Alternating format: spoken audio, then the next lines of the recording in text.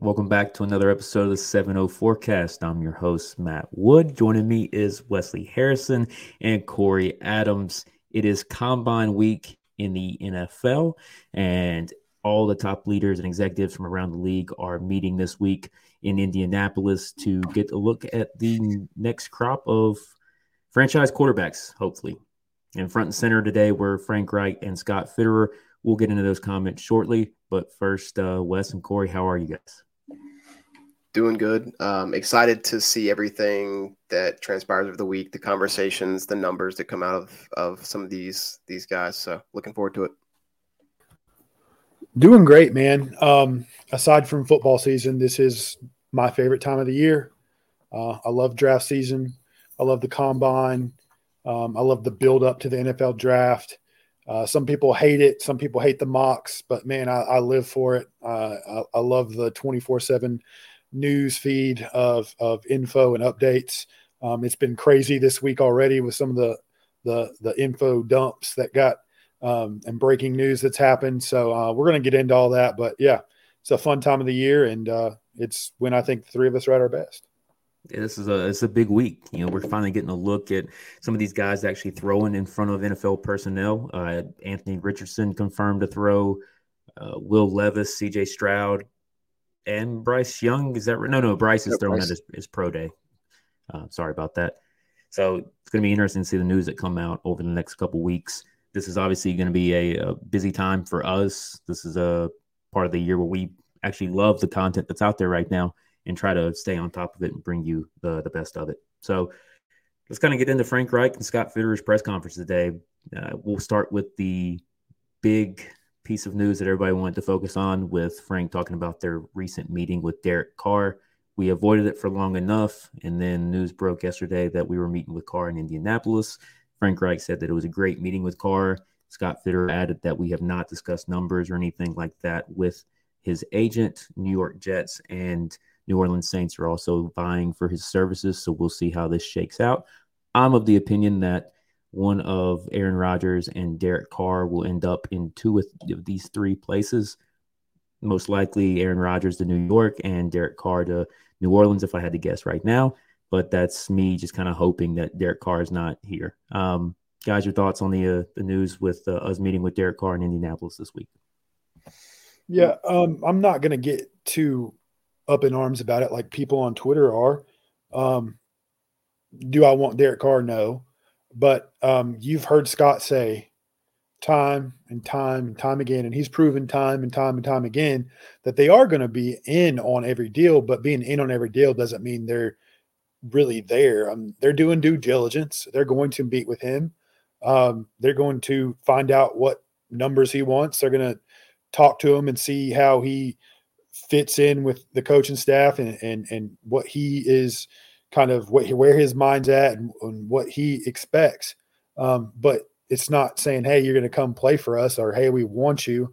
If anything, he could be a shrewd move by Scott and driving up the price for a division rival in the New Orleans Saints. So, the more, demand there is, the higher the price is going to go for his services. So if you can make the Saints fork out, a few million more, if they want Derek Carr that bad, then do it. It hurts nobody. It hurts nobody to do your due diligence. It hurts nobody to meet with Derek Carr and just get a feel for him and see where his head's at. That being said, like you said, I don't think he ends up here. I do think it's New York or New Orleans. But yeah, I don't think, nor am I worried about Derek Carr coming to the Panthers. I think Rodgers is certainly not going to happen. I don't think we can even manufacture the cap space that could get there. And I don't think we'd want to give up whatever they're asking for. And I don't know what that is. And probably can't be much given that contract. But the second meeting with Carr scares me a little bit. It's a little more than due diligence to me. When I think Corey said those exact words, like the second meeting is just a little bit more than due diligence to me. And I don't love that. A second meeting obviously doesn't mean that that's where we're going to go. And hopefully it is a situation of us just creating a false market for him, or just assessing, hey, we're going to pay either, do we pay Carr 30? Do we trade up to 3 and get one of our 3 guys? Like it's all about a risk reward situation of trying to figure out what the quarterback situation is going to be, because we don't have that person in the room right now. So I don't know. I don't love the idea of Carr. I mean, I don't think any of us love the idea of Derek Carr. If it's like Corey mentioned, if it's anything with driving the price up and trying to create a bidding war in the division, that's fine. I mean, drive the price up for New Orleans and try to get them to pay him $40 million a year and hope that it doesn't, pan out. Frank did say that he thinks Derek Carr, who is 32, still has about a 5-year window of his prime, to where they could do something with. So that he's a solid option. He checks a lot of boxes that they're looking for at that position. I think we're all in agreement that we, prefer to draft and develop, and that's something Scott has mentioned is his preferred route and has been for a couple years. It'll be interesting to see how this shakes out. Like you guys mentioned, I mentioned they'll be meeting with him and again next week, most likely discussing numbers and terms at some point, or getting involved with the agent and seeing, hey, can we even make this happen?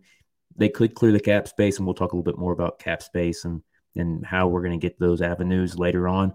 But there is routes for us to clear cap space to potentially sign Derek Carr and keep those draft picks. But I think that now we've seen this retread with veterans and how it pans out for us. And I think that we all want to pursue the draft and develop route. And what better time than with the staff that Frank has assembled.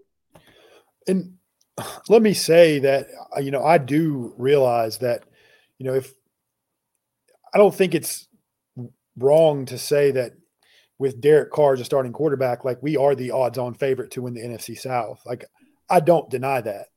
But like I said on previous pods, if I think that we're shooting for a little bit loftier goals than winning the division, getting to the playoffs, and being competitive. Like we have higher aspirations. I know David Tepper has said numerous times he has higher aspirations than that. I just find it hard to believe that with the money that David Tepper has spent behind the scenes on this coaching staff, with the faith that he's putting in Scott Fitterer to get this job done, that he's going to take on another retread quarterback. And I'm not using that as like a derogatory term. Like it's another quarterback that you didn't draft, another quarterback that you didn't develop, another quarterback that, you had no ties to from a draft standpoint. I just find it hard to believe that David Tepper is going to allow for the, 5th year in a row us not to take a quarterback in the first round when we're in the top 10, and we hope to not be in this situation anymore going forward. I find it very hard to believe that, especially with this crop of quarterbacks that are coming out, and, you can miss me with all the hate and the nitpicking that's going on with these quarterbacks. This is a good group of quarterbacks. There is going, I will say this, I think there's going to be at least 2 above average to really good quarterbacks in this class, at least 2. So I just find it hard to believe that David Tepper's going to say, yeah, let's bring in Derek Carr at $37 to $40 million a year. I don't think that's going to happen. I find it really, really hard to believe. Frank Reich might like it, but the good news about what Frank's built here is it's a collaboration. It's a collaborative effort. Everybody has a voice. And I don't think that even if Frank Reich wanted Derek Carr, that he's going to get the final say on that. It's not this go around with a coach calling the shots. Yeah, and I think, to your point of the quarterback class, you see where the quarterbacks were drafted last year. I think you're going to end up with 4 top 10 and 4 probably, if we stay at 9, 4 top 9. But I think there's going to be 4 before 9, honestly, at this point with everything we're seeing and kind of how not quite so top heavy some of the other positions are too, especially after the news today with Jalen. So at this rate, I don't think that one of these 4 guys are going to be there at 9. I mean, we've talked about how many teams ahead of us are interested in quarterbacks. We haven't even talked about those teams that you don't hear about who make that move, always make that jump up to go and get their guy out of nowhere. And then with Dan Campbell in Detroit making some comments today about how, they're not pressed for a quarterback. They still have time with Jared Goff. They like Jared Goff, but also that doesn't mean that they're not eyeing a quarterback in the draft. And so, yeah, I mean, I'm sure they're posturing for a trade out. They're playing the game. Everybody's trying to play the game right now, and that's just a lot of spots right there where if you don't move up early to go get your guy, then that price is just going to keep going up and up from those teams that are sitting in the top 5. Yeah, and I'm going to be real with all you Twitter GMs. Like, you can nitpick these guys all you want. You can talk about this guy's faults and that guy's faults, but at the end of the day, you're not in a front office. And at the end of the day, I can guarantee you don't value or see these guys like the GMs in the front office and the scouting departments do. That being said, I legitimately feel like there are 2 guys in this class that are day one starters and will be turn into franchise quarterbacks. And there's a third that with the right development is going to could potentially turn into like a top 3 quarterback. So this is a good class, whether you want to think it is or not. I'm sorry, I don't mean to go on this tangent, but like, we do this song and dance every year. Like, it's like people are so scared to take a chance and draft a quarterback and give up picks for somebody, and they just want to poke holes. When we get to this time, it's like they want to poke holes in every scene, or they listen to such and such on this random podcast that I've never even heard of say that this quarterback sucks. And now all of a sudden they're scared because they heard one person's opinion on a quarterback. It drives me nuts, man. Like, yes, do these quarterbacks all have issues? 100%. Do they all have something? Are they a perfect? No. No quarterback prospect in the history of the NFL has ever been perfect. Okay. Maybe Peyton Manning coming out. It's about it. All right. Even Trevor Lawrence had question marks. Okay. Every prospect every year is going to have question marks. Stop being scared. Stop overanalyzing the situation. I don't care what it takes to get up. Go up and take one of these quarterbacks. And I think that's what our front office is going to do. So I'm happy there. Yeah, and if you're Frank Reich, do you really want to hitch your wagon to the veteran quarterback retread again after how it went in Indianapolis after Andrew Luck retired? Right. You're coming in with this cloud over you and people blaming you for the Carson Wentz situation.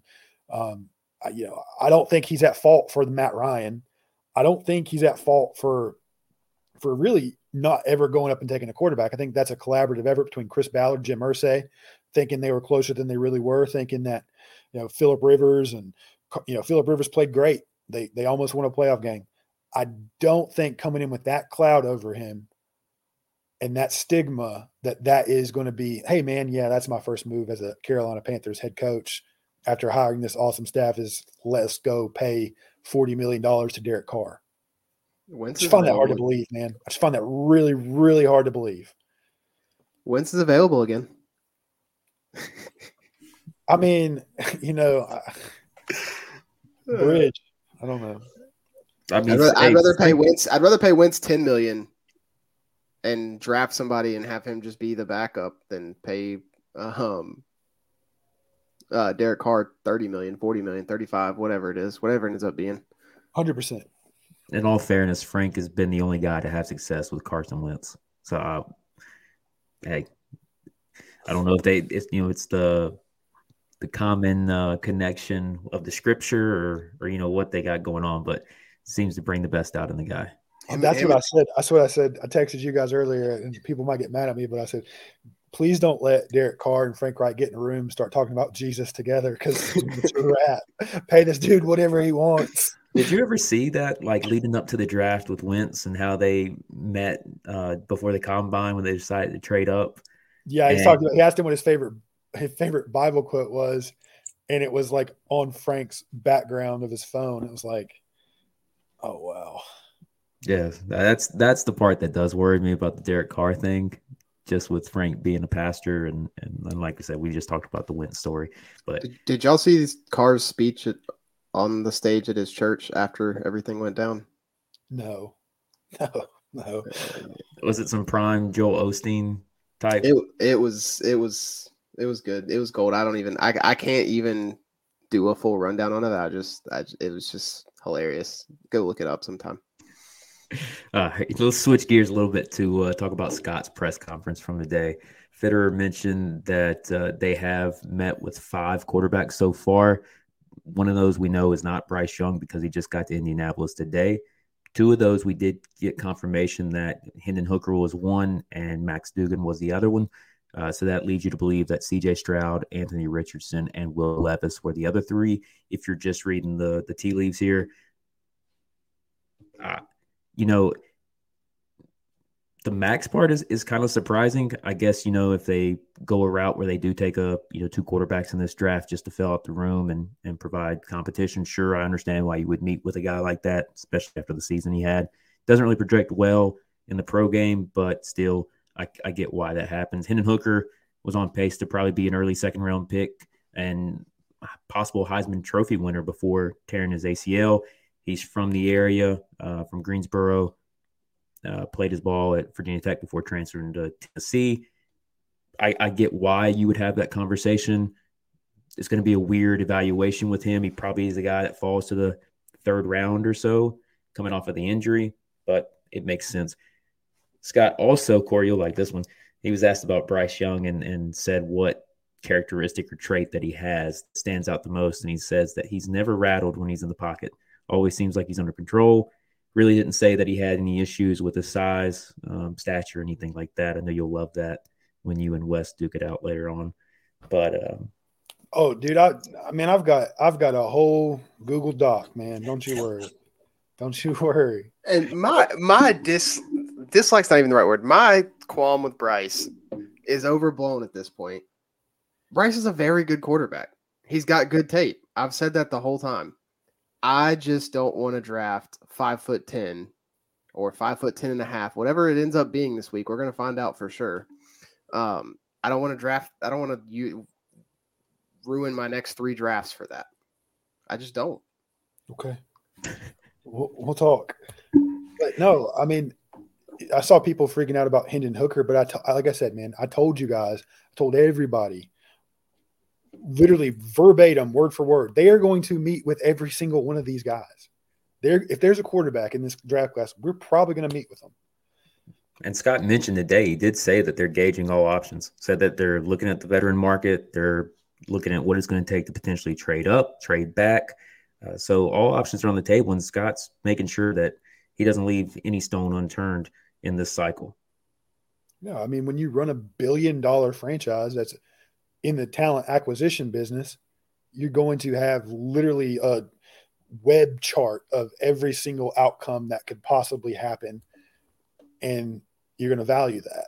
So, well, unless your coach's wife thinks someone's a really good running back when you played against them that one time. This is why that guy is no longer employed with us.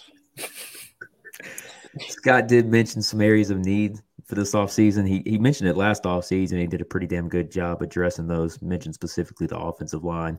But most notably, this go around, like we've talked about, need a tight end, need a defensive end opposite of Brian Burns, need a vertical wide receiver, and need a ball hogging safety if they do decide to move Jeremy Chinn down into the box more.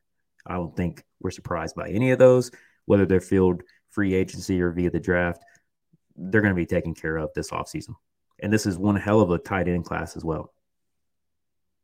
Yeah, I was listening to Daniel Jeremiah on his pre-combine conference call with the media.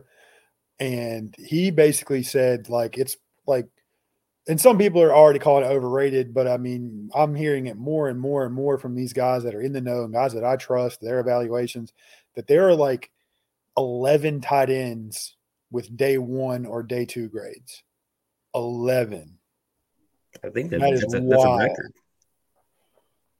Wild. That's a record. And to hear these guys say that they have first round grades on some of these tight ends, that's not something that you hear every year. That's not a prime position that you spend top 10 picks. I mean, Kyle Pitts is the exception there, being a freak. But, hearing like Dalton Kincaid could go, mid-teens, things like that. That's not something we hear regularly. Then you have behind him Max Meyer, Darnell Washington, those guys. And I mean, this is a deep tight end draft, and this is also deep for quality wide receivers.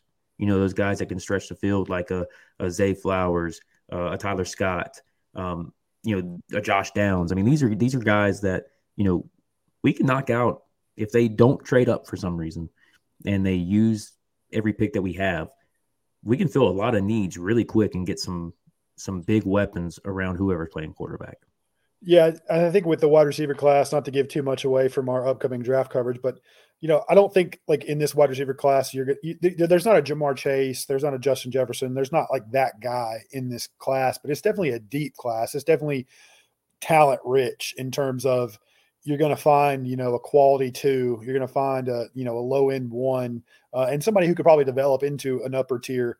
Not I want to say an upper tier 1, but guys like Zay Flowers and Josh Down, those guys are going to come in day 1 and make an impact. And while you're not going to have the game breakers, you're not going to have the Jamar Chases of the world come in this class. There are a plethora of quality starters that can be had in this draft class, and starters that bring a different element to the Panthers offense that we haven't had in quite a while. So people are already calling it a down class, and maybe sure, I don't think you're going to have, Hall of Famers in abundance in this class, but there's quality. There can be quality starters found in all drafts, and this one is no exception to that. So, like I said, just be careful of who you get your information from. Be careful of who you follow, before you get too high or too low on any of these draft picks or prospects. Wes, I know you got a wide receiver take out there that some might not agree with, but the guy's testing numbers were very similar to Justin Jefferson, and we know how that worked out.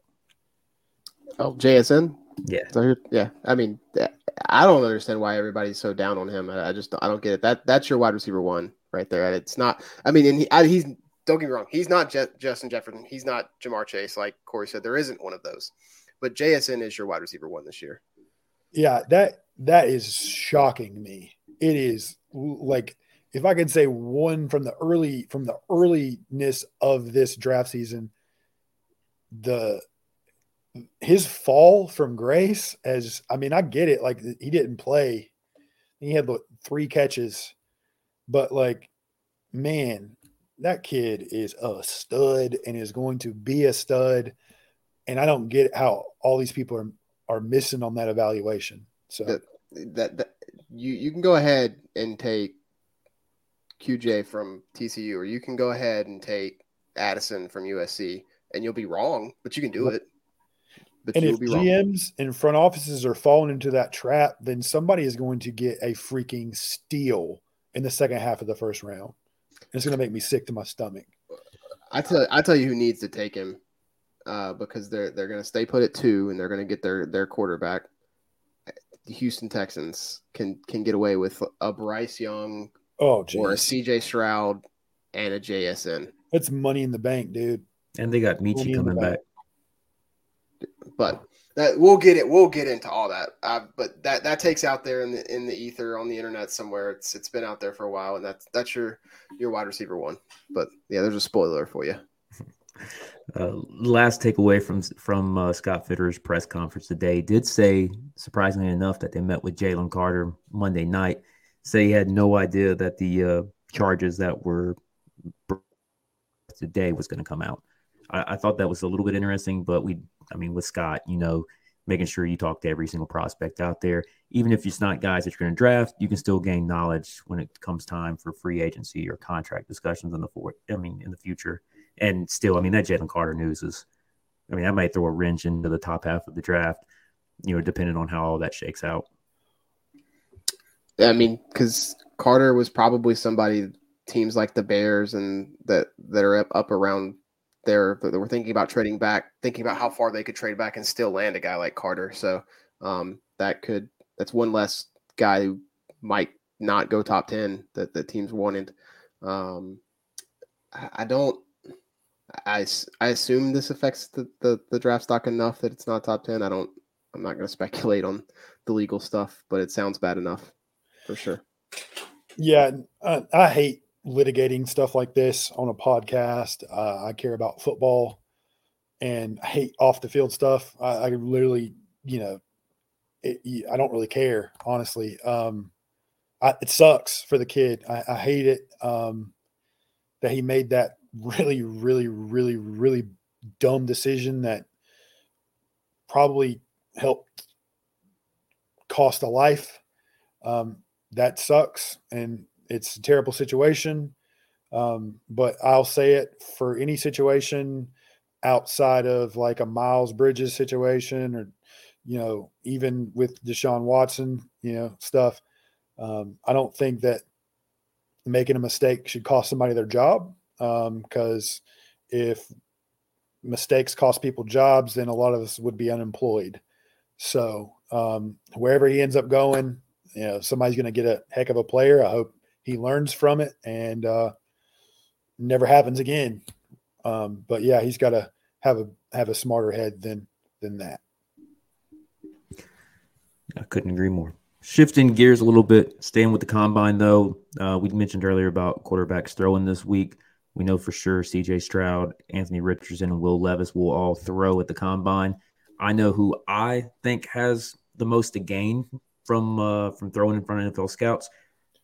Toss it over to you guys and your opinion on maybe who has the most who stands the most to gain and who stands the most to lose throwing in front of these guys this week. I think CJ has the most to lose throwing in front of these guys this week. I think the college football playoff game, he did enough there. I think Will Levis has the most to gain in their eyes. I think everybody knows Anthony Richardson is going to be some shorts freak. The athleticism, the arm strength, all of that. I think Levis is going to go out and make some Mormon Mahomes type throws in the shout out Zach Wilson. In these, we're gonna get some of those videos like that. But the video from in the bubble 2 years ago with Levis just flicking it at those like little kids. So I think that's who has the most to gain.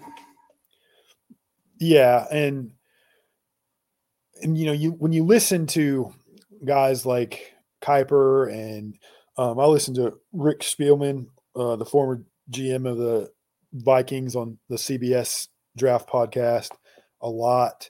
And they'll tell you straight up, like, you got to take all these things with a grain of salt, whether it's really good or whether it's really bad. They get thrown out there with receivers they've never thrown with, they don't have timing with, and then, they have to run a specific route tree that the NFL wants. Unlike a pro day where it's your receivers, it's your home, you control the script, all that good stuff. So I don't think, unless it's just awful, I don't think you have ever really too much to lose in these situations, unless I said like it's just awful. But definitely Will Levis has the most to gain. He didn't go to the Senior Bowl, which is a shock to everybody. I'm not 100% why he didn't go to the Senior Bowl. He's going to get asked why he didn't go to the Senior Bowl this week, and he better have a good answer for it, because I think a lot of people wanted to see him there. So he's got a lot to show this week, and a big thing for him this week is the medicals. All we heard all year about why he was playing like shit, for lack of a better term, was he was hurt. His toe was hurt, his knee was hurt, his shoulder was hurt. So whatever those medicals show and say, when he's poked and prodded this week is going to be, something telling. And like Wes said, Anthony Richardson, don't be surprised when Anthony Richardson is all over your TV screen for the next 2 weeks after the combine, because I think he's going to light it up. In athletic testing, I think he's going to light it up in the throwing session. He's been down in Florida since the season ended, working with, I think, IMG, and they've been coaching him up. So he's prepared for this moment for the past couple months, and I think he's going to turn some heads. I think he's going to light it up. And for CJ, just go out there and do your thing, man. CJ is the best thrower of the ball in this class. I mean, he's got the nicest. He's not got the biggest arm, but he has the nicest touch. He layers the ball so well. Just do you go out there and be calm and just relax. And I think he's going to be just fine. Where we'll really get into the nitty gritty of it is at pro days. And listening to Spielman this week, and then Lombardi said the same thing on his podcast, is by the time you get to pro days, teams already know who their guy is. They're just going because they have to. Like, they're just going to not give away who their guy is. They go to all of them. So, we're going to start locking in on – the front office is going to start locking in on who the guy is in the next couple weeks. So that's exciting to think about. And, there's going to be a lot of stuff that happens, and there's going to be a lot of takes and opinions coming out. So it's going to be wading through the BS for the next few weeks. And not part of the throwing, because the other quarterback, the elephant in the room for him will be either solidify him up there at the top if somehow he comes in 5'11" and 190 pounds or something. No use in speculating what it's going to be, but I don't think he's going to lose much because everybody already expects a low number, but he could solidify that top spot if he's above what people think. Yeah, I think McShay and Kuiper say the magic number is like 195. So if he's like 195 or above, then he's in good hands. And he's not throwing. And he's not throwing for the reason as I just mentioned. He's not going to go out there and throw with a bunch of people he's never thrown with. So don't read too much into that. He will throw at his pro day, though. So, and he will be measured and he will be weighed. And I mean, I said Stroud had the most to lose. If Bryce were to go out there and throw and not meet his measurables, he'd have the most to lose. Exactly. And so it just makes sense. It makes a lot of sense. Mm-hmm.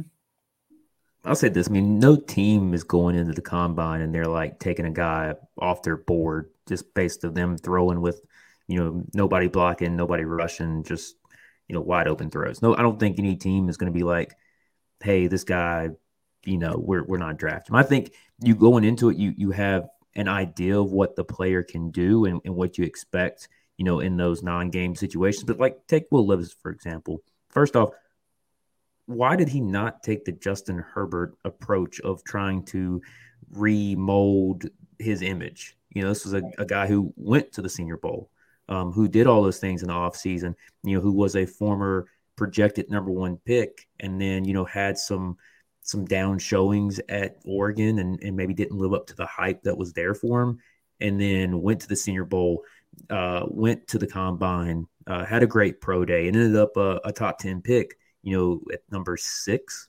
So, I think for me, that would have been the route that Levis should have followed. But say he goes out there. So the knock on him this year versus 2021 was that he lost his offensive coordinator to the NFL.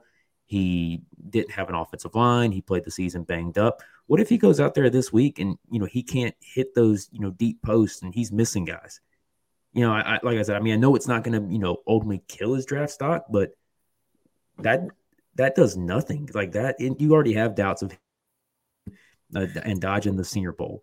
The film on tape for 2022 is not good. If he goes out here and has a poor showing at the Combine, how do you evaluate him? Do you just use the 2021 tape? And you can't. The 2022 tape is too bad to just use the 2021 tape. Well, the old scout adage is if you can do it once, you can do it. So, that's what these front offices are going to be telling themselves. That's what Matt Rule told himself and sold the rest of us. Carson Wentz did it once. Yeah. But I'm with you 100%. Matt, I'm with you 100% on that. Like, I don't know who his representation is. I don't know who he's taking his advice from in his camp. I don't understand not going to the Senior Bowl. You're a quarterback. Like, this is you're supposed to be the leader of the locker room, the leader of the team. You're supposed to do that rah BS and, say, it doesn't matter. I'll play anywhere. I'll play with anybody. Let's just go play, roll the ball out there and let's go to work. And you didn't even show up to the Senior Bowl. Hendon Hooker was down there on a torn ACL, walking around, being active on the sideline, cheering guys on, doing all the interviews. You just said, nah, I'm gone, man. I'm not even going to show my face at the Senior Bowl. What does that tell to these front offices? What does that tell to that's come up in interviews, right? Like, I'm sure they're asking, like, hey, was there a reason you didn't come? Did he have some, off-season rehab for the injuries that we don't know about? I mean, I think that's like the whole thing. Like, everybody wants to talk about how tough he is, but, then you get to, character and competition and, does this guy, want to win? I mean, there's just some questions that they're going to ask that I think there's more to his situation than what just meets the eye. And everybody's situation is different, but he could have done some things so far that would have helped his draft stock. And I think he's just as much of a mystery as Anthony Richardson. I mean, with Anthony, at least like what he does and his athleticism. And Will's an athletic quarterback too. Don't get me wrong. I think, a lot of his rushing capabilities is undersold. He showed a lot of it at Penn State before he went to Kentucky. But Anthony's kind of knock is that, his is more so he needs to improve in the short game. Crossing routes, he's missing guys by like 5 yards, but he can throw the ball 65 yards, and we saw all of those deep shots. And I think as much as you want to say that Will Levis was hurt by his offensive line, you can say that Anthony Richardson was hurt by his wide receivers. I mean, you look at those guys and what he had around him, the talent level and how many balls they dropped. It's just, for me, I think Anthony Richardson stands the most to gain this week. Just if he looks good in the intermediate areas of passing, we know what he can do with arm. We know how he's going to test. I mean, when his 40 time gets posted and then vertical and shuttle and everything else, that's all you're going to see. Like Corey said, don't be surprised when you see this guy on your screen. And all it takes is one team to fall in love with the guy. But I think they already know it. That's why he's the obvious name there. I think everybody already knows that and expects that. And that's why I say it, the teams that want that, he's already up there for them. Levis has to try and go and wow people because he didn't do Senior Bowl. He had a lousy 2022. And that's why I think that's why I said him. I think people expect AR to test out better than any of the rest of them by a lot. Levis better light it up. I mean, he better be close to perfect. I mean, if he isn't, he'll cement himself into QB4. Yeah, I truly think that, and I mean, we've talked a little bit about how last year we were in on we liked Levis last year per person, and some other close teams sources close, but there's been no confirmation of that since the 2022 season, and so I think a lot of teams probably liked Levis coming off of 2021. I still didn't see it, but I think a lot of teams probably did. And now those teams are like, and if he comes out and crushes it and has a Zach Wilson type rise, he becomes a guy again. I mean, because Wilson wasn't going to go too. Mm-mm. No, yeah, he had the pro day and we know, I mean, the throw that was circulated around, that's what put him in front of Trey Lance and Justin Fields. And when I say knock it out of the park, like, I mean, not just throwing, like he's got to kill the interviews. I mean, he's got to sit in front of a room full of people who are going to try and tear him apart. They are going to be cruel. They are going to put every bad throw up on the screen and tell him to explain it. They're going to put him on the spot, and he's got to be unshakable. So I would not – I mean, as much as we dream about going to the Combine, I don't think it's going to be a fun week for Will Levis by any stretch of the imagination. It's going to be challenging. It's going to be difficult. So best of luck to him, but he's got a big week ahead. Yeah, and I don't want to be unfair to Will Levis. I mean, he did lose Wan'Dale Robinson to the NFL. He did lose his offensive coordinator. His right tackle couldn't stop a cold. I mean, so he did have some things working, against him. But also, man, when you watch some of his film and like he does face pressure, he has those Sam Darnold feet when that panic, when it's like that internal clock's not going off, how it should. It's not working how it's supposed to. And it's not always there, but it is there. And so that's the one thing I think that worries me the most when it comes to him versus the other guys. Everybody else's pocket presence, even Anthony Richardson, he's great in the pocket, knowing when to leave it and extend the plays so he can make a pass. But Levis it's like 3 seconds go by and like, oh, I'm panicking, like, or a second and a half and he's already got those quick feet, and it's like, I've seen enough of it from obviously with the retread that we've gone through. It's just like that's the one thing that stands out to me when I'm watching this past year's films. Like, it's going to take some work. And is that something that you feel like you can fix, or is it, that much of a deterrent from touching the guy? I don't know. So like I said, I just wanted to be fair with Will, but I think this is a massive week for him and what he needs to do to kind of get his name up there with the other guys. Cause I think, now maybe, Anthony's like passing him in some mocks. He's already moved ahead and Will's in that quarterback 4 position. And I know that's where we would have him, but, stand a chance of being in the conversation with these guys, then, he's got to nail it this week. I mean, I'm starting to see CJ as QB3 in mocks to be in quite a few.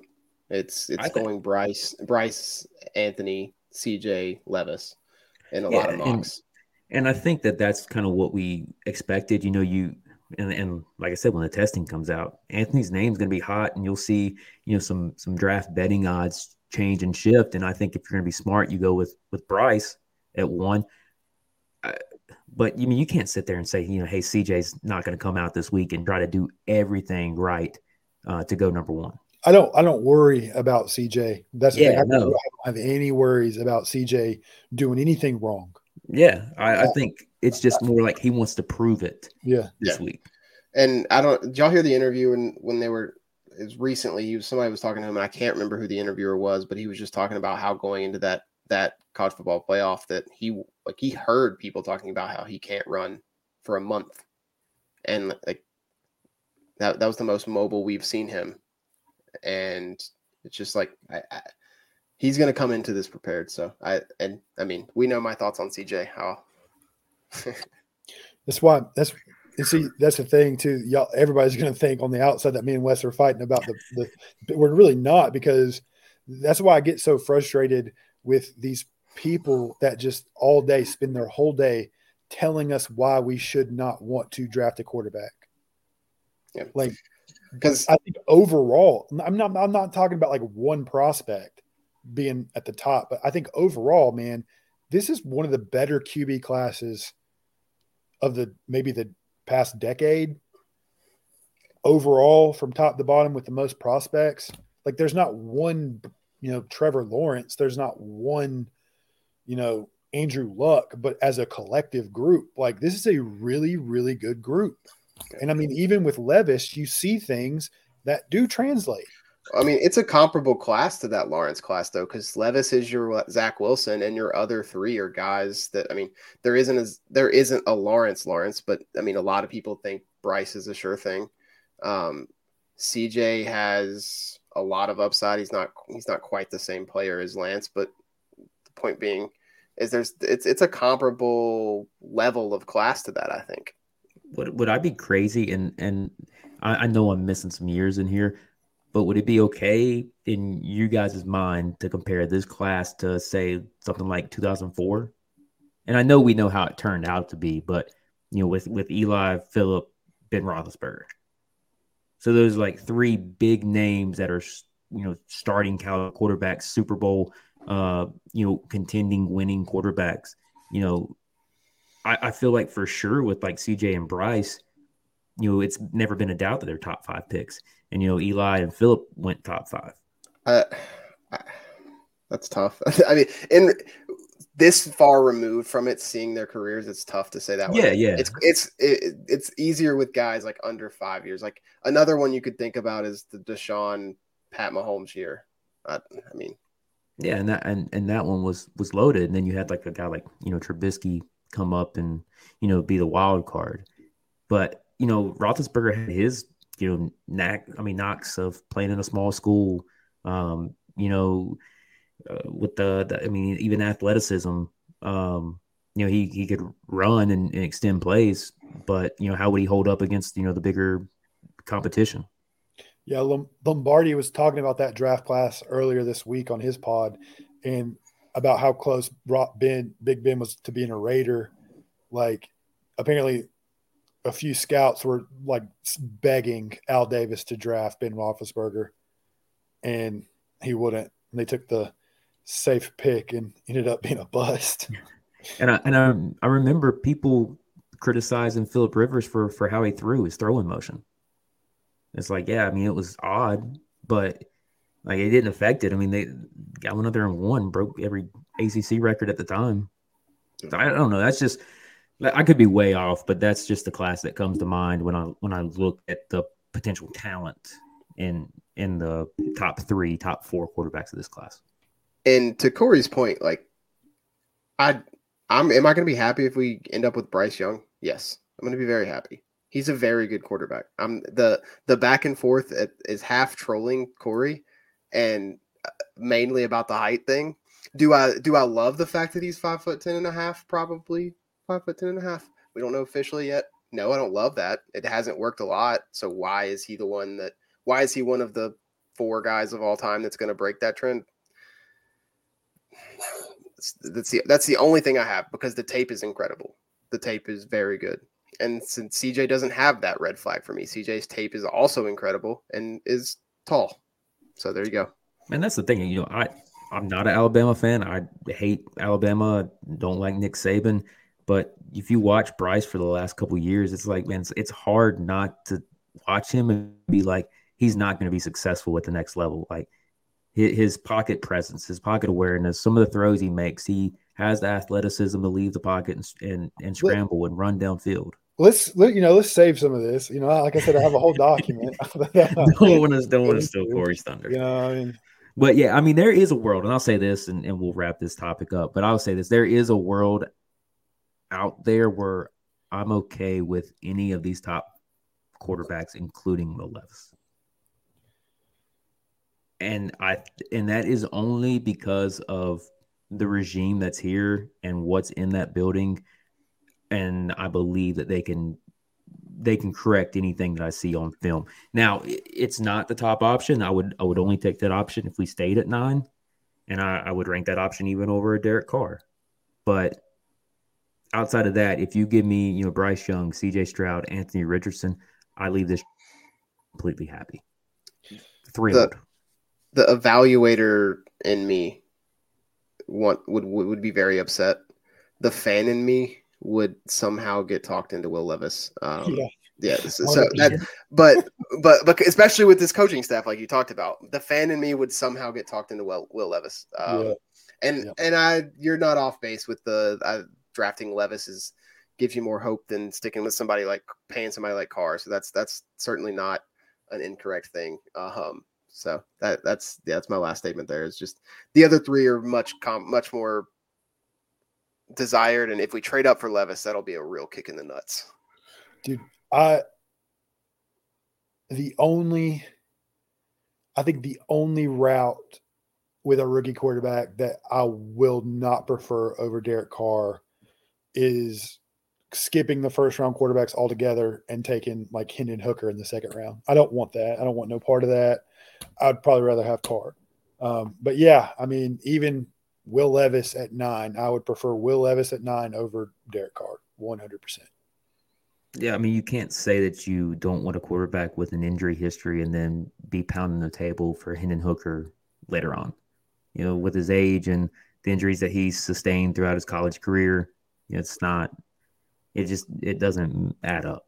Like, mad respect to Hendon Hooker, for sure. Ugly, like North Carolina boy, like, awesome, played great, had an awesome, senior year. But people want to talk about CJ Stroud and the Ohio State quarterback stigma and the system of Ohio State, and it produces quarterbacks that don't do anything in the NFL. You want to talk about CJ being a system quarterback and then pound the table for Hendon Hooker? I don't have anything for you. I really don't. I don't know what to tell you, boss. That's just wrong. Wrapping it up, like Corey said, we got a couple months to go into detail about the rest of these guys, but that's what you got to look forward to coming up this week in Indianapolis. We'll be back to talk about free agency and how our cap situation looks here in just a moment. But first, here's a word from our sponsors. With the NFL season ending, what better time now than to get in on the NBA action with DraftKings Sportsbook, an official sports betting partner of the NBA.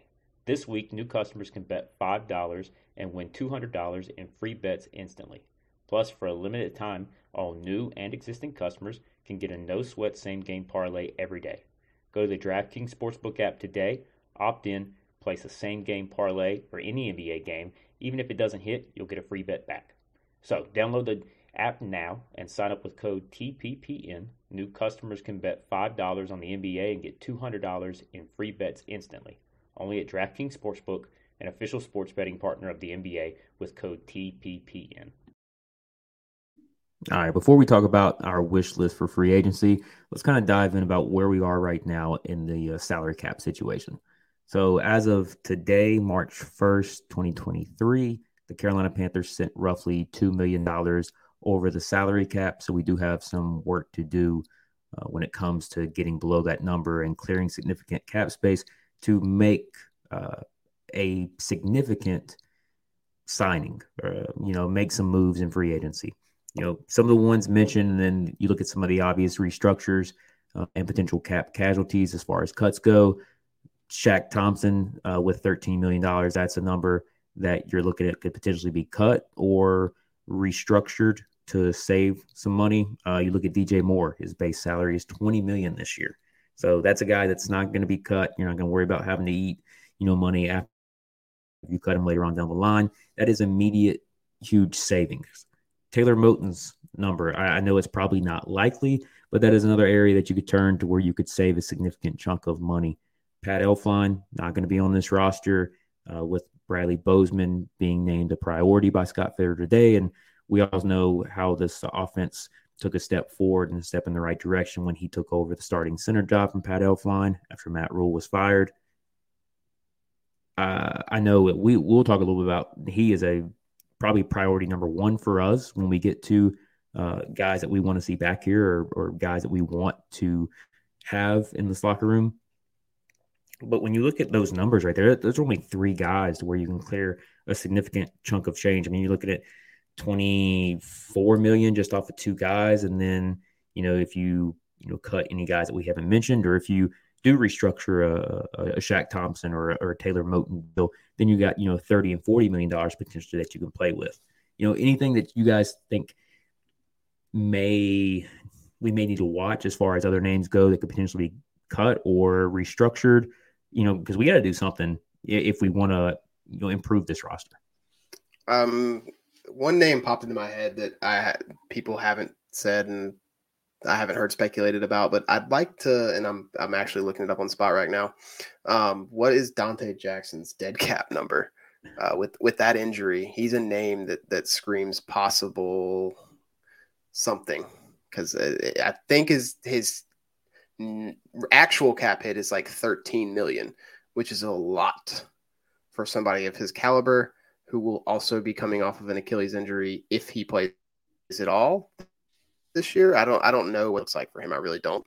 So that's just I've got the Spirac page loading now. So anyone else have anybody while that's loading?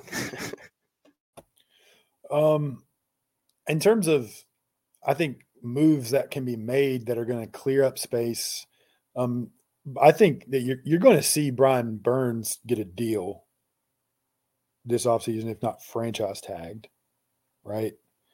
And that's going to clear up, if depending on the deal, that's going to clear up potentially quite a bit of space, because they're going to probably front load the contract and a signing bonus and move money off the books this year and push it down into other years. So that's going to clear up some space.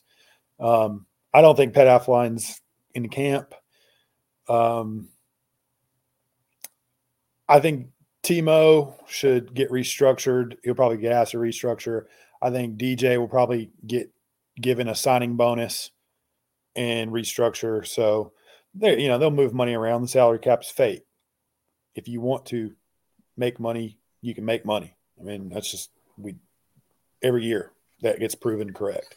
Just look at New Orleans. If you need any further example to prove that the salary cap is not real, just look down there. It'd be stupid to do anything with Dante this year. They can get rid of him next year for just a $3 million hit.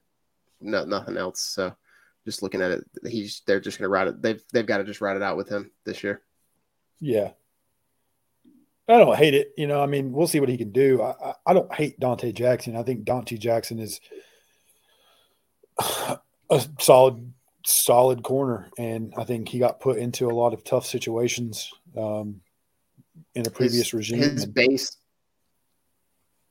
is only 4.7, but his 13.6. That's a lot. What's it going to cost to get out of Ian Thomas's deal? I mean, hey, Ian's a great blocking tight end, sure, but for what he's being paid and what he does on the field, I mean, I think it's like $4 million in savings, but $5 million in dead cap. I can't remember. I saw it last week. I want to say we could. I thought it was about 4 point something we can get off of. If it's 4.6 million in cap savings this year, it looks like if we cut him. He's another one that it makes a lot more sense to let ride out this year and cut next year. Only 1 million of dead cap next year if we ride out 2023 with him.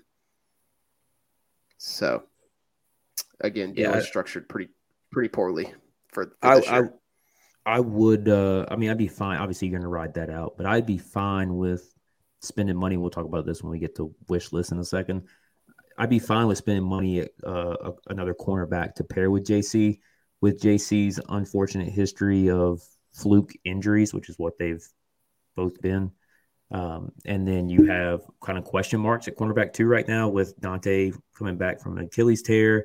CJ Henderson, had an up and down year. Don't know what's going to end up happening with him. Keith Taylor, same thing. Guy who showed some flashes his rookie year. And then we know how last year went.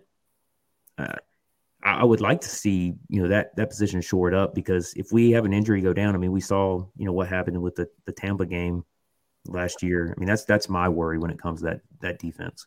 And, with a new coordinator and his system in here, I mean, Corey, you can probably maybe shed some light on about how he uses corners and potential rotations and such.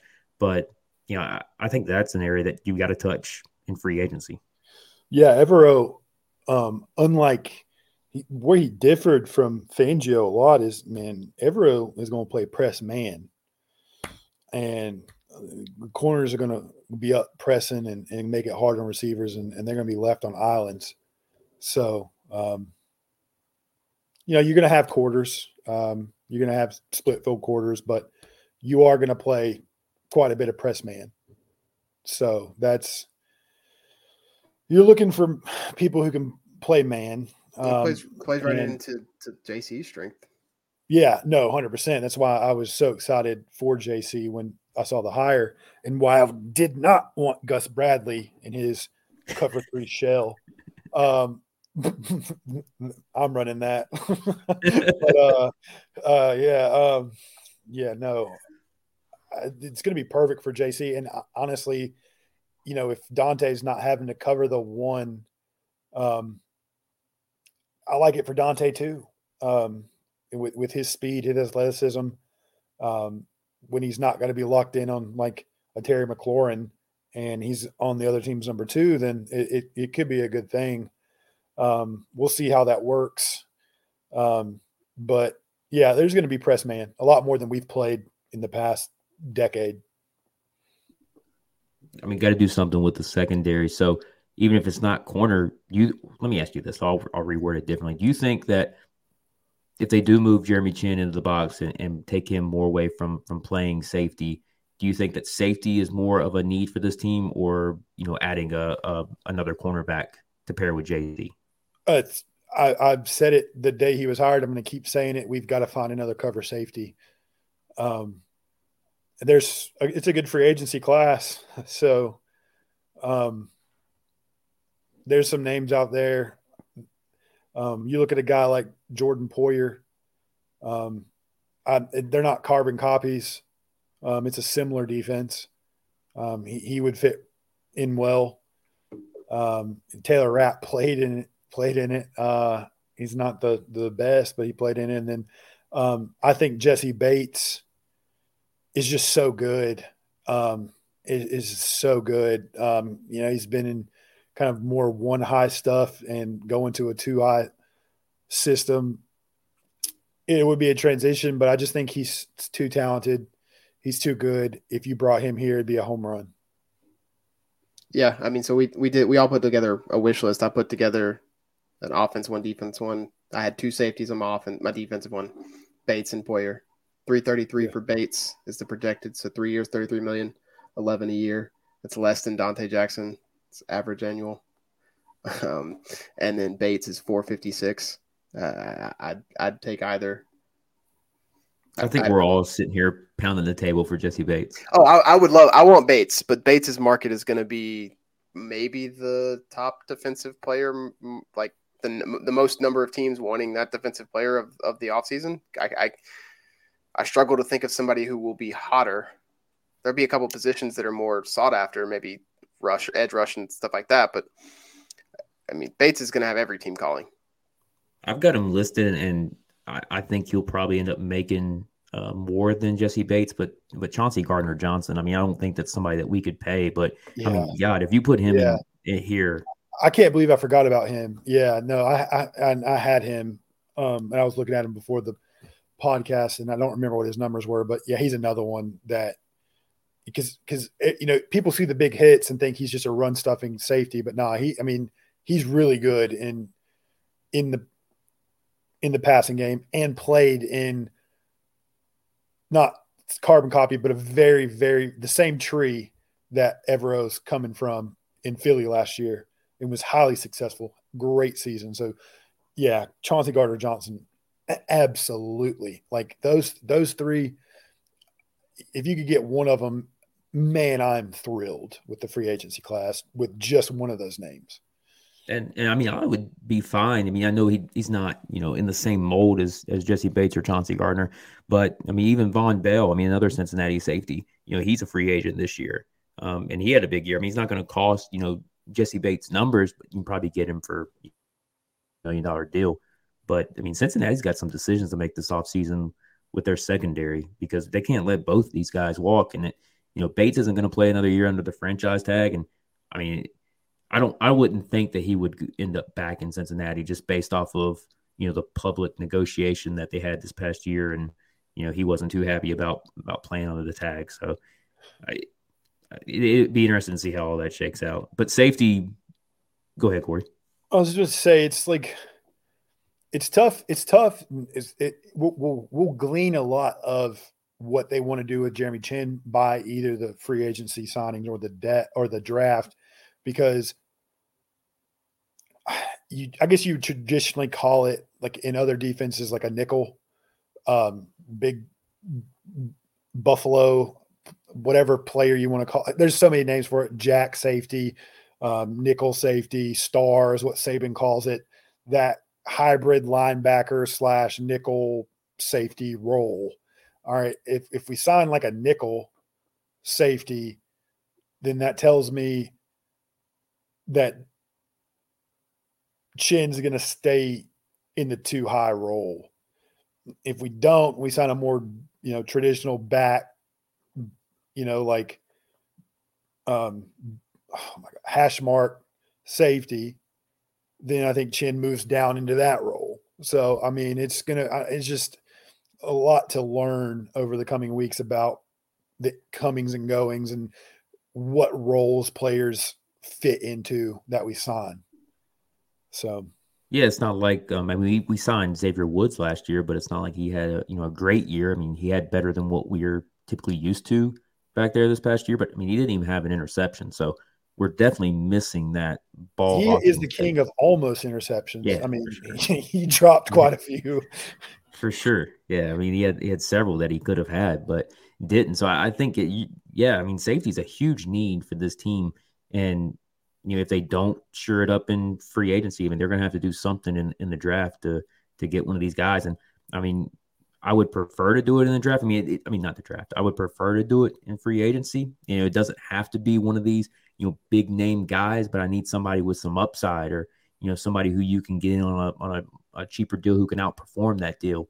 I mean, I don't want to throw like Jabril Peppers or somebody in that mold, necessarily out there with kind of how, but somebody, even Taylor Rapp. I mean, somebody who's familiar with the system.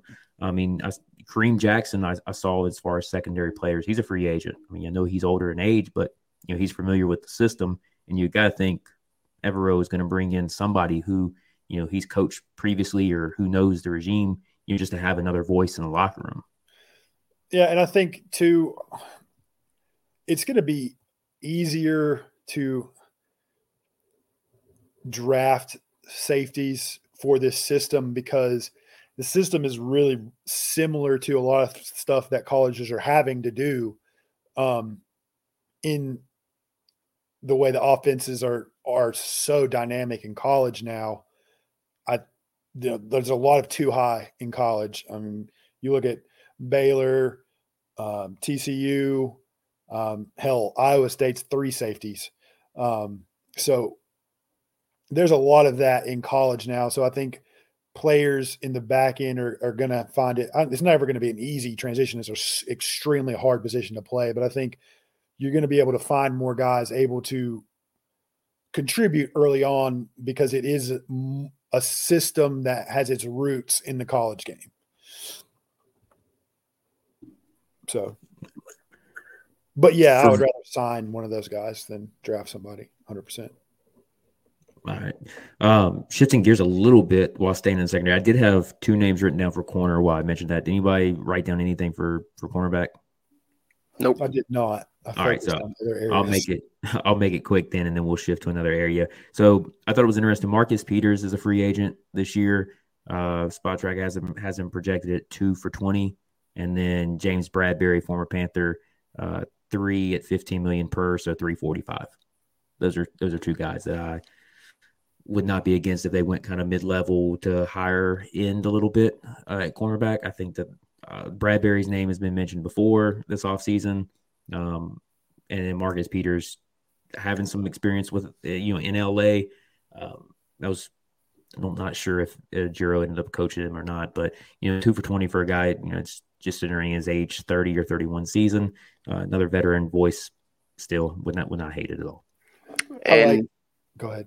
I'm saying, and not a free agency option, but we've hinted on it already. But Jalen Ramsey is another option that's been floated out there with linked to us as well at corner. So, yeah, the D'Angelo Hall comment didn't do anything to put that fire out. And I think I like with James Bradbury. I mean, like I mentioned earlier, we are going to be playing more man, and I think it's well documented at this point that James Bradbury is a way better zone corner than he is man. I don't hate Marcus Peters. I think he's at his best when he's dogging somebody on the line playing man. Mm-hmm. So, and then, who knows about Jalen Ramsey? He was begging Jaguars to come get him in the playoffs. So I mean, who knows with that guy, but, if you want a little spice in Charlotte. That's what I was going to say. Do you want zestiness in Charlotte? Spicy. I'm not sure F-150 Twitter can handle it. Nah, they if they had a problem with Cam, they have a problem with Jalen. So they'll be upset on that. My last 2 groups is tight end and linebacker. Anybody have anything? Either of those?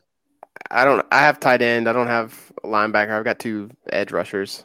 Yeah, go ahead. I've got 2 edge rushers and some offensive guys. All right, y'all round it out then.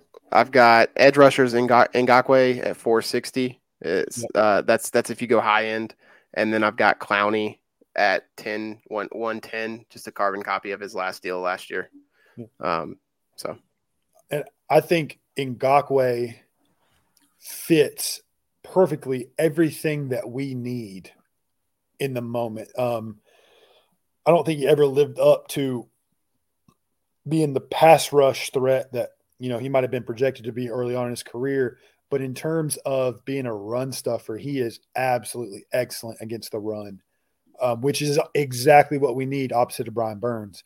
So I think it makes a lot of sense. Played in Indy, so he's familiar with Frank Reich. I think if you can make the money work, that is it's a no-brainer signing, in my opinion. I think it fits with what we need. So, yeah, I would be pleased with Ngakoue. And Clowney is another one. I don't hate it.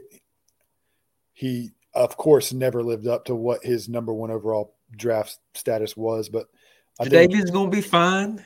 He's gonna be fine. that's on me. They didn't know they couldn't be in there on their cell phones. That's on me. But yeah, no, Jadeveon is I think he's solid, and it's just what he is. He's always been. He's just a solid edge. He's not going to wow you with the freak of nature that he is. He's not going to be a 15 sack a year guy like everybody thought he was going to be. But he's solid, and when he's motivated, he's real solid. So I hate that his careers kind of took on that journeyman role, and just like him chasing the money each year, and his tenure in Cleveland ended poorly. But I guess his kind of career is kind of taking on the Mario Williams role from NC State. But back to Ngakoue, he's got Todd Wash connections too when he played in Jacksonville. So he makes a lot of sense with having connections to Frank and having connections to Todd too. So if it can work financially, I mean, I think that's a home run signing at a position of need that we need. And the other guy I had was Arden Key. He's 28 years old. He stepped in when I think Trayvon had some injury issues and played pretty well for the Jacksonville Jaguars. It's not that big. That's not that great of a free agent edge class. So, I mean, there's not going to be any wow signings, but if you're looking for solid, you're looking for run stuffer, you're looking for rotational guys that are coming in, I think Arden Key's a good name to keep an eye on. But my number one is, like I said, Yannick Ngakoue. But my number one overall want for free agency on the defensive side of the ball, besides Jesse Bates, is Draymond Jones from the Broncos. I don't understand why they're letting him get to free agency, but here we are. He's going to hit free agency. Talk about a guy who played in Evero's defense. You talk about somebody to put beside Derek Brown on the interior. This dude just pressured the quarterback from the interior. I think he led the league in interior pressures for a while until he had a hip injury. If you're looking for somebody to help transition over to this defense, that is the guy. And I will be absolutely thrilled if we sign Draymond Jones. He's big. He does it all. He's not great in the run stopping area, but that's why you have Derek Brown, right? So you pair the two of them beside each other. I think that's a perfect complement to each other on that interior and will really, really bolster the interior of the defensive line and really help us overall in the run game, even if he lacks a little bit in the run game. I'll say mention one of mine then here. Wes, you had a tight end, so you go ahead with yours, and I'll give you my one tight end.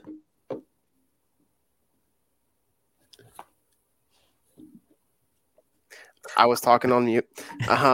I've got two tight ends on my list. I've got Gesicki and Ingram. I don't think the Jaguars let Ingram walk.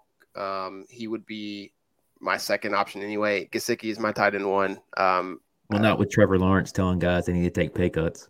Yeah, so Gesicki's at 432, so a little longer than Ingram at 327, both 8 to 9 a year. I would not hate either. I think both fit what we would be trying to do in offense pretty well, I think. Yeah, I think Ingram with the guy that couldn't catch in New York and got ran out of New York from the Giants. I think I had him as my number one want at tight end. I mean, it's not going to happen now with all the reports coming out that he's either going to get tagged or they're going to come up with a deal. I don't want Dalton Schultz. I think for what he's going to cost with what I think he's already at his ceiling.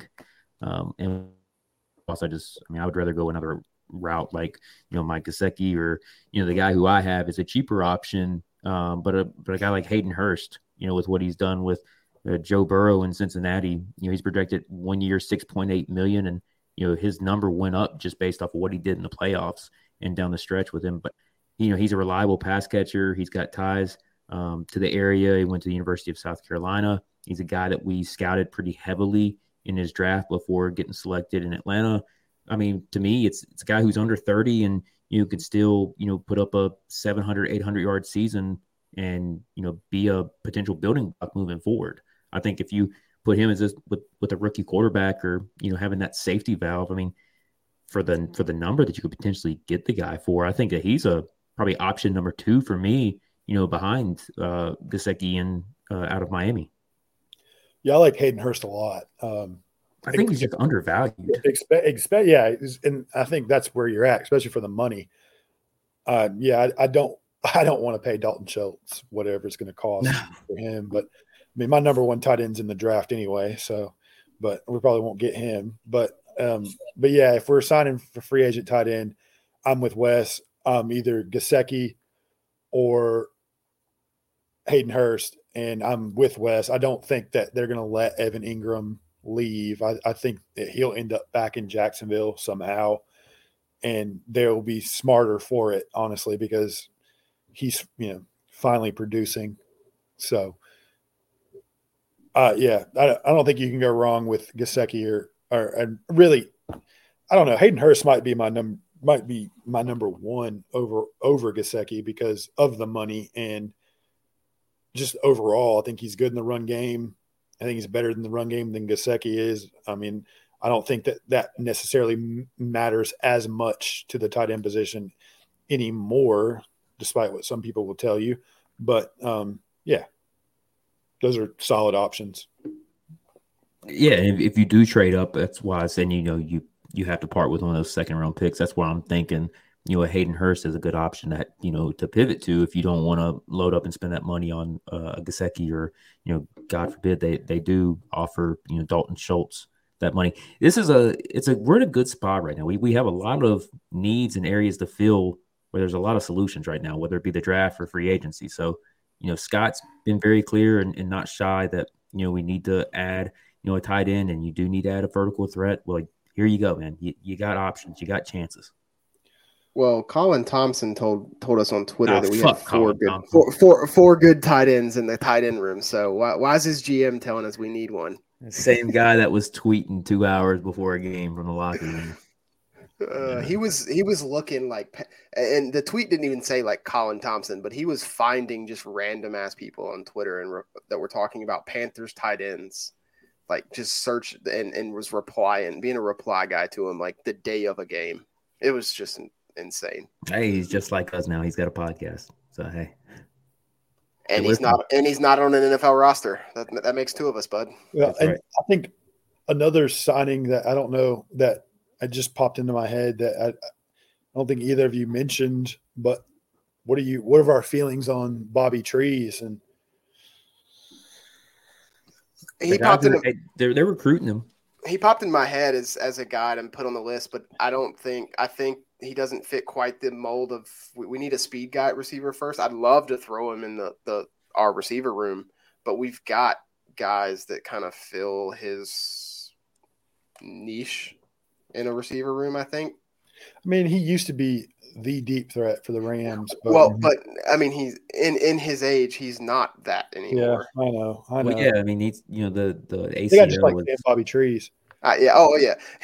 Yes. 5 years ago, throw him on this team. That's exactly what we need. But now, I don't think the role that he would fill in. I just don't think that's the number one receiver. Even the number one receiver need for our team right now. It's a guy like Jalen Hyatt, Rashee Rice type. And it's not like his time in Tennessee did him any good. I mean, Ryan Tannehill out there throwing to him, then he got hurt, and we saw the mess with Malik Willis out there. And yeah, I mean, he was coming off of the knee injury anyways, and trying to get back to where you want to be at. He had a rough year. So he's a guy who's probably going to sign a cheap deal, probably going to sign like a 1-year prove it deal and hope that it pans out. I mean, we can do a lot worse than having him as a third option. I'll say that. I'd take him in the receiver room over Laviska, even as good as Laviska looked this year. That's not a terrible opinion at all. Yeah, I will say I am a little bit intrigued to see how Frank can scheme up and how Thomas Brown and them can scheme up Laviska.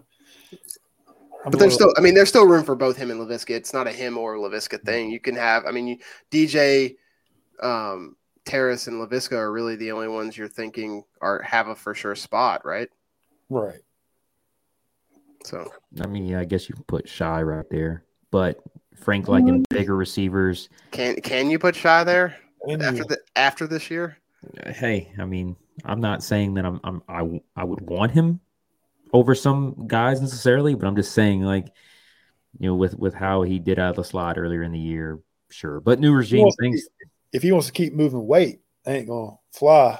Well, he's not going to be a damn punt returner, that's for sure. So we figured that out. But with Frank liking bigger receivers, that bodes well for Laviska and maybe an expanded role. I wouldn't want to necessarily sign like a Paris Campbell for $3 million and put him out there to be like a fourth wide receiver, just blocks when we got that on the roster, and potentially somebody like Bobby Trees could come by, and Robert Woods, for anybody that doesn't know, could put up better numbers and better opportunity, provide what this offense needs. But hopefully we draft a wide receiver. We've all got different opinions on what we want, but yeah, for me, wide receiver, I would prefer to attack that in the draft. And they've said that the draft is going to be flashy. It's going to be weapons. So it all does depend on what you have to do to trade up of who you get. Like, can you end up with a Josh Downs, Jalen Hyatt, Zay Flowers type? I don't think Zay makes it into the second round now. But yeah, we'll see. Tyler Scott. That's a third round guy, right? Yeah, I'm shit. You're just giving away episodes, man. You're just giving it away. You're just giving it away. Teaser out there, at least all right. Well, I got one last position group, but linebacker. I've been trying and hoping that we would improve that area because I feel like it's definitely on the defensive side of the ball. It's an area that we need to improve. It's been lacking outside of Frankie and Shaq's injury history. Damian Wilson bust. That signing didn't pan out. It's another guy that's going to be cut. Corey Littleton is a free agent, so we don't know if he's going to be back or not. Would hope so with his experience in this scheme. But for me, number one on this list is TJ Edwards from the Eagles. He had the 7th most tackles in the NFL this past year. Think he does a lot of things well that would complement what Shaq is used to doing, but also what Frankie does. Having a guy where you're adding an additional 150 tackles to your team makes a huge impact. I don't think that we're going to be a guy we're going to pursue a Tremaine Edmonds, for example. But for me, I think TJ Edwards is probably for me as far as the linebacking core goes. I'm of the assumption we're going to go pretty cheap at linebacker. Yeah, historically speaking, that's usually how it goes. And I think secondary is more important for the scheme than linebacker is. But can you really trot out Shaq and Frankie and a filler with what we've seen? Maybe if you do the right thing at safety and edge, which I think is priority 1 and 2. But then again, if Brandon Smith develops, then you don't have to worry about this issue at all.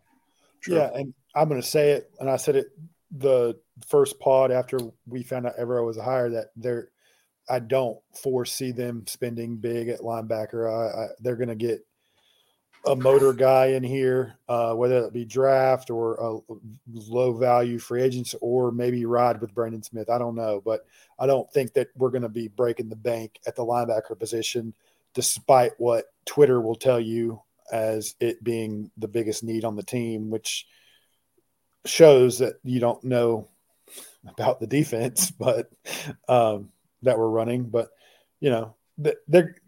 they do need to add, I would say, TJ Edwards is great. That would be, I don't know what his spot rack is, but I mean, I think that is quality. I mean, definitely that's a home run. But yeah, I would look for like just a high intensity, high motor, just do your job type linebacker. There's one of those in the draft that we can get with one of our later picks. We'll talk about it later. Me and you are lockstep on that guy. Yeah, so we'll talk about him I won't say the name, so we can keep a few nuggets for some later. If you've heard some episodes before, I think the name came out, so you should know what we're talking about. I'll give you a hint. His brother's in the NFL.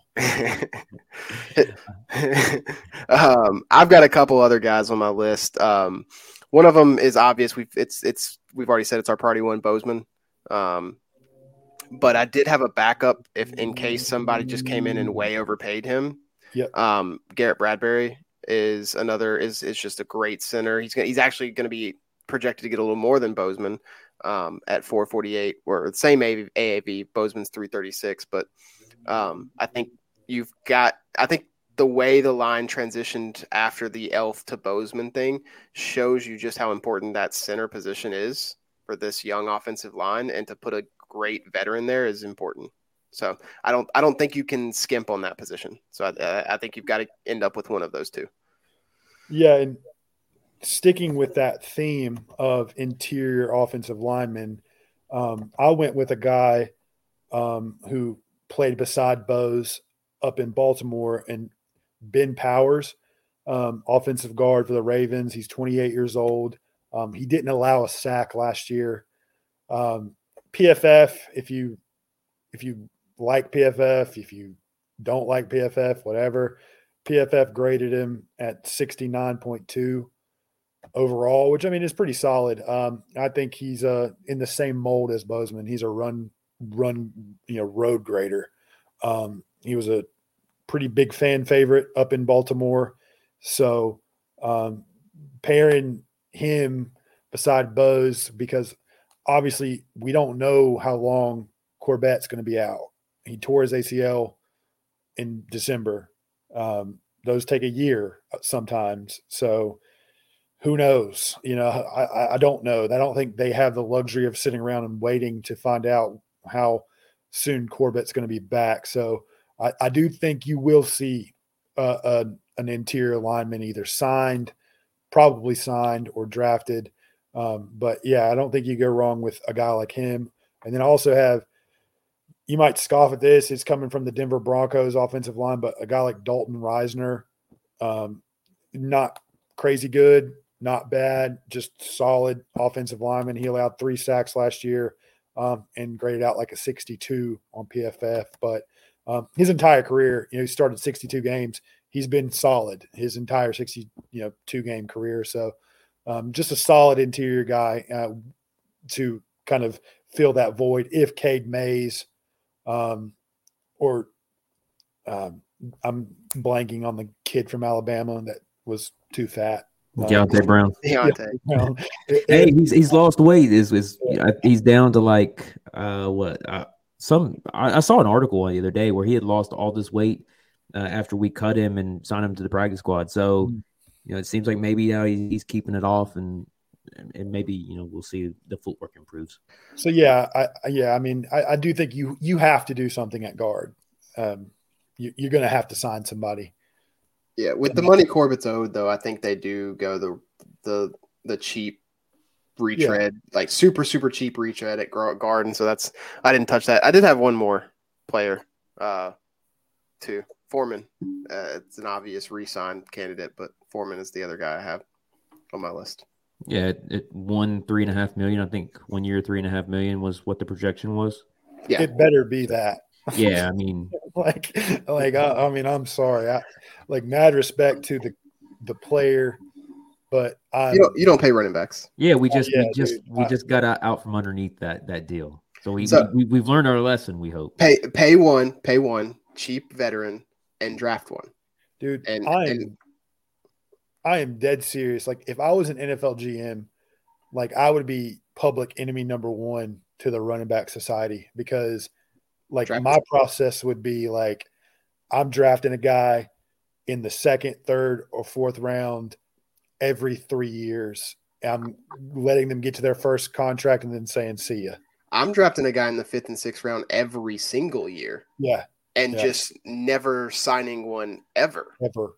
I don't care if they're Saquon Barkley. Like, I don't care. Like, look at it though. Yeah, I mean, it's proven you don't pay running backs. I mean, Isaiah Pacheco. That's the situation I was about to bring up was they used a first on CEH and drafted Pacheco in the 5th. Seventh at Rutgers. So the point being is that I would do that every single year. James Robinson. You're going to get it. You're going to get it right enough that it doesn't that you're fine. Yeah. I mean, every year James Robinson was undrafted. Bald. And that's why this, to me, I think running back is the most interesting market as far as free agency goes this year, with how deep it is and then also how deep the draft class is. But seeing the numbers that some of these guys are going to get, I mean, you got Tony Pollard and Ezekiel Elliott's situation in Dallas, and then Jerry Jones' son comes out and says that they may draft a running back in round 1. Like, it's just interesting to see how these teams, like, some teams learn their lesson and some teams don't.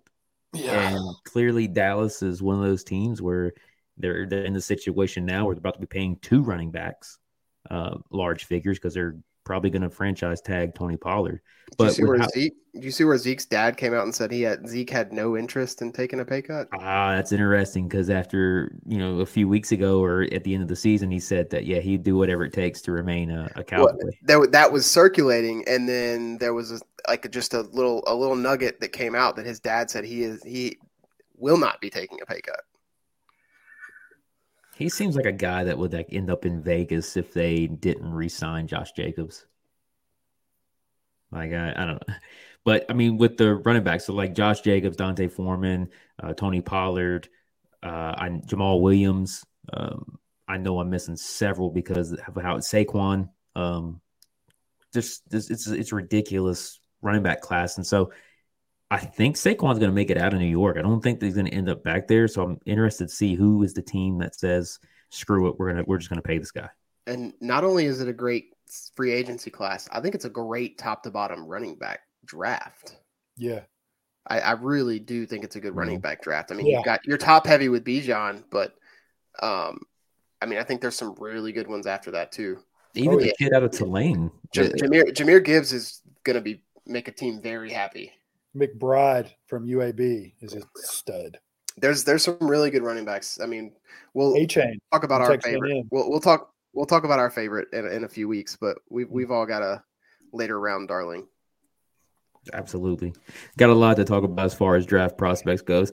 We've covered a lot on this episode. I know we've gone on for a little bit longer than what we expected, but let's try to wrap this up before we go on our weekly rant and tangent.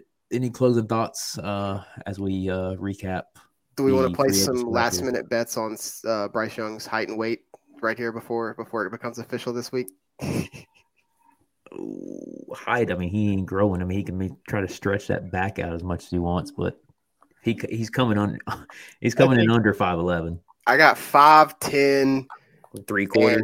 I was gonna say 5'10" and a quarter, man. He ain't gonna be able to put the toilet paper in them socks. It's gonna be 5'10" and a quarter. Yeah, I think he's between 5'10" and 5'11". Maybe you can find a pair of those old Heelys. Those shoes. I think he comes in at 198. He was looking skinny in that video today. Coming in at 200. If he comes in under 185, then I'd be worried. I got 192. That's my number. 192. 5'10" and a quarter and 192. I mean, his agent's going to be shoving cake down his throat if he's not above 190 all day the day before. Let's get that clear. But be an interesting week. Things are about to get real interesting in these next couple of days. Thursday, what day are they starting to throw? Friday. That's Friday what I think. I think it's Friday, but I'd have to double check that. I know they've changed the schedule over the last couple of years on how they do things. Yeah, dude, I miss the days of it being midday. I'm sorry, I don't like. Yeah, midday, midweek. like my kid doesn't want to watch fucking the NFL Combine. Anything for viewership numbers, right? Wow. Got to get I'm that just up. putting it on at work and watching. Are they still doing that thing where Rich Eisen runs the 40? Yeah, every year. Yeah. See, I like those guys though. I mean, don't give me like Trent Dilfer out here telling me about somebody when, you know, he was an ass of a quarterback, terrible. Yeah, he's a running joke. Oh, he's a college football? No, is he he made it to the college ranks now? I did. think somebody hired him. It was a small. Yeah, that's what it was. Yeah. Jeez. Don't give up on your dreams, folks. You can win a Super Bowl with a elite defense and then end up in the college football ranks. And then go on a podcast in the year of 2023 and say that quarterbacks these days are not good. All right, Trent, let's pull up your fucking highlight reel, buddy. Let's pull up that masterclass. Y'all know the clip I'm talking about, right? Yeah, that was on the Baltimore Ravens defense, or the Baltimore Ravens 30 for 30. Oh. Yeah, that's where it came from. And that was a good 30 for 30, but yeah, that was a bad look. Bad look. I mean, I get what he's trying to say. But no, he's wrong. I think this is like a golden era of QB play. oh God. It's going to be Brock Purdy one day.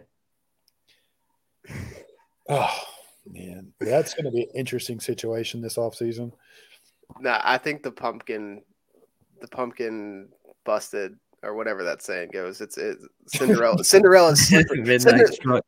Cinderella's slipper went missing, and the pumpkin burst and all that shit. That I think midnight struck. Yeah, there's like, to me, it's like, man, you made the move up for Trey. Like, you had this guy fall in your lap in the 7th round. Yeah, he had the arm injury, which sucks, and I get that it potentially cost you a chance at the Super Bowl. Why not try to just capitalize on the value that you have in the guy and just roll with Trey? And then Shanahan said that they would consider signing a veteran. Well, you got one with Jimmy G.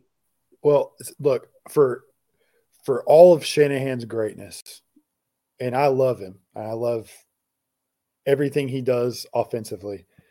His player personnel decisions are just wild, like wild to me. Do you think he ever wins a Super Bowl? What? Do you think he ever wins the Super Bowl? Yeah. They're too good. I mean, they are too good. I'm trying to think, like, eventually they're going to run into cap situations. I think they got to pay Ayuk here soon. They've got Kittle. They're going to have to pay a quarterback in the next couple years regardless. Well, unless they go with Brock, then they get the extra. Well, he's only on 4 years. They're paying a running back in this league. Somebody is. Somebody's going to be paying Bosa. Somebody's going to be paying Fred Warner. Jimmy Ward's a free agent. Their window is closing fast. Yeah, I don't think it is what it is. Like, just looking on it from outside in, I just think they've kind of wasted more time than they thought. Well, I mean, I feel like they got a shit injury luck this past year. For sure. Yeah, they've had the injury bug for a little bit. I think that we all have our opinion on Trey Lance, and I think he would have balled this year had he got more than 1.5 games. Mm-hmm. But I think even with Jimmy G, they would have taken the Eagles to the wire. So we'll see how it shakes out. We got to make a quarterback decision. All right, wrapping this up. We'll get out of here. Guys, if you've listened to us this far, go ahead and hit subscribe to wherever you listen to your podcast at. Give us a 5-star rating and leave a review. We appreciate it. It helps us out a ton. Spread the word. Follow us on Twitter, on Instagram at 70forecast. And as always, we appreciate you guys listening to us and tuning into us. We got a lot more content coming over the next few weeks and next few months. So please stay tuned as we'll try to keep you updated on all things Panther related and NFL draft and free agency. Any closing thoughts before we wrap this up, guys? Not really. Watch the combine, watch games, man. Go on YouTube. There are tons of full games on YouTube. If you want to find out about any of these guys we mentioned, you can watch for yourself and make your own determinations instead of listening to people who really don't know what they're talking about on Twitter, including me. But watch for yourself. Utilize the ESPN app. I mean, a lot of those games, some college football games are on there. I mean, turn on Kentucky, turn on Florida game. Watch Anthony Richardson against Utah. Just a lot of good stuff out there. And then just see, as far as these like no-name guys or before they blow up, just watch games and see who stands out. And just make little notes or just remember the name. That's all. Wes, anything you want to add? Nothing here. Thanks for listening. Appreciate you guys. We'll be back with you next week. Later.